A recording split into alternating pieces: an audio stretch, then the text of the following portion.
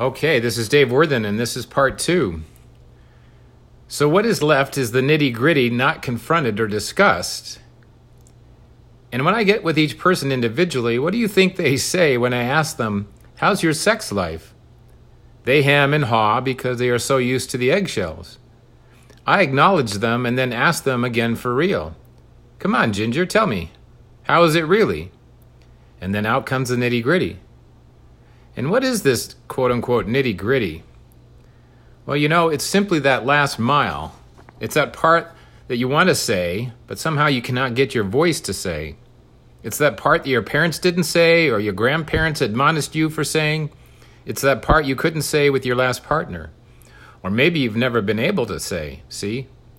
But it sits there.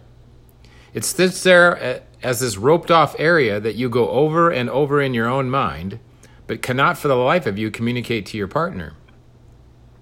And you know what? Your partner is the same. And each of you think if you take down that yellow tape that something bad is going to happen.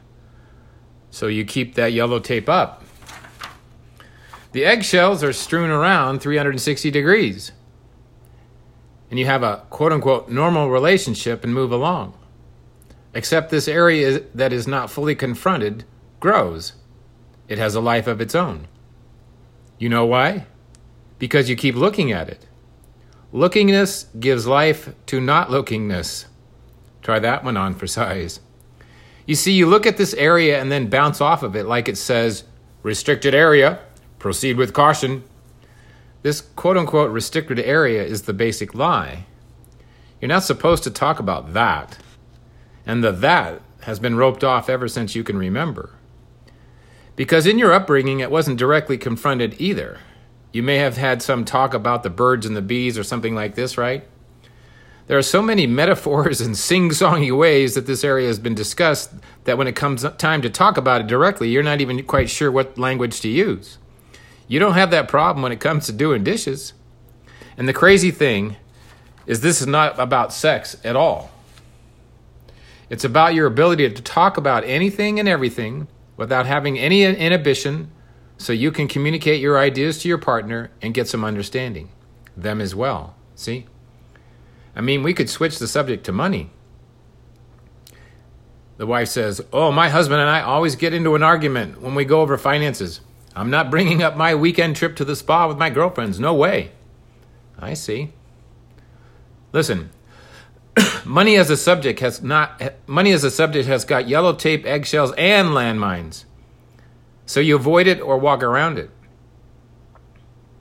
It's personal. Take down the yellow tape. The truth is, it's personal is some default setting you go to instead of confronting the truth of what you need to talk about. Just look at it. The very thing you want to communicate sits there not communicated because, lordy, we don't want to have anyone getting upset. Well, that's the craziest thing ever. You're already upset. You're just pretending it's quote-unquote really okay. I cannot tell you how many couples I talk to who tell me they have a quote-unquote good marriage or a quote-unquote good relationship like they are answering a good housekeeping survey or something. They're caught in this loop that keeps them from saying what it is when saying what it is the only way out of the loop. It's all wired wrong. But here's the truth.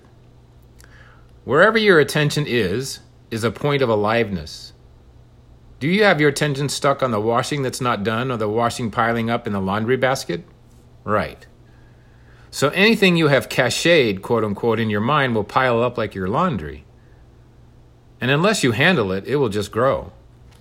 And when you don't handle it like your laundry, you begin to complain about your partner. Couples are quick to talk about the shortcomings of their partner. She's always too tired. Sorry, that's just a complaint and a lazy-ass way to assign cause to your wife or partner. He just wants sex. Sorry, that's a complaint and a handy one since you didn't have it in the beginning of the relationship.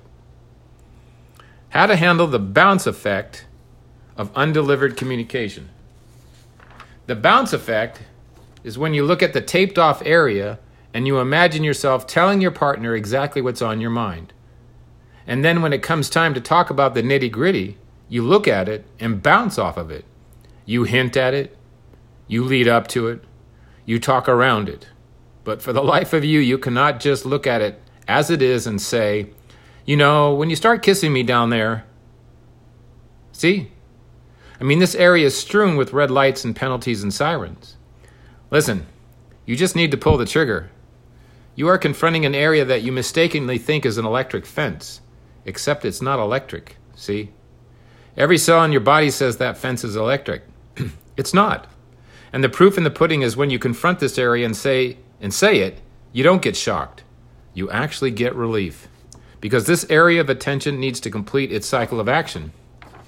Like your laundry, your attention goes off of it when you complete its cycle of action. This thing, quote unquote, or this area, quote unquote, you want to talk about with your spouse or partner, go complete that cycle. Yes, it can seem like a big pile of laundry, but that's on you. It's your laundry. But both you and your partner will feel much better because, trust me, your partner knows you have something sitting there because they do too. Okay, I hope you enjoyed my podcast. Thanks for stopping by.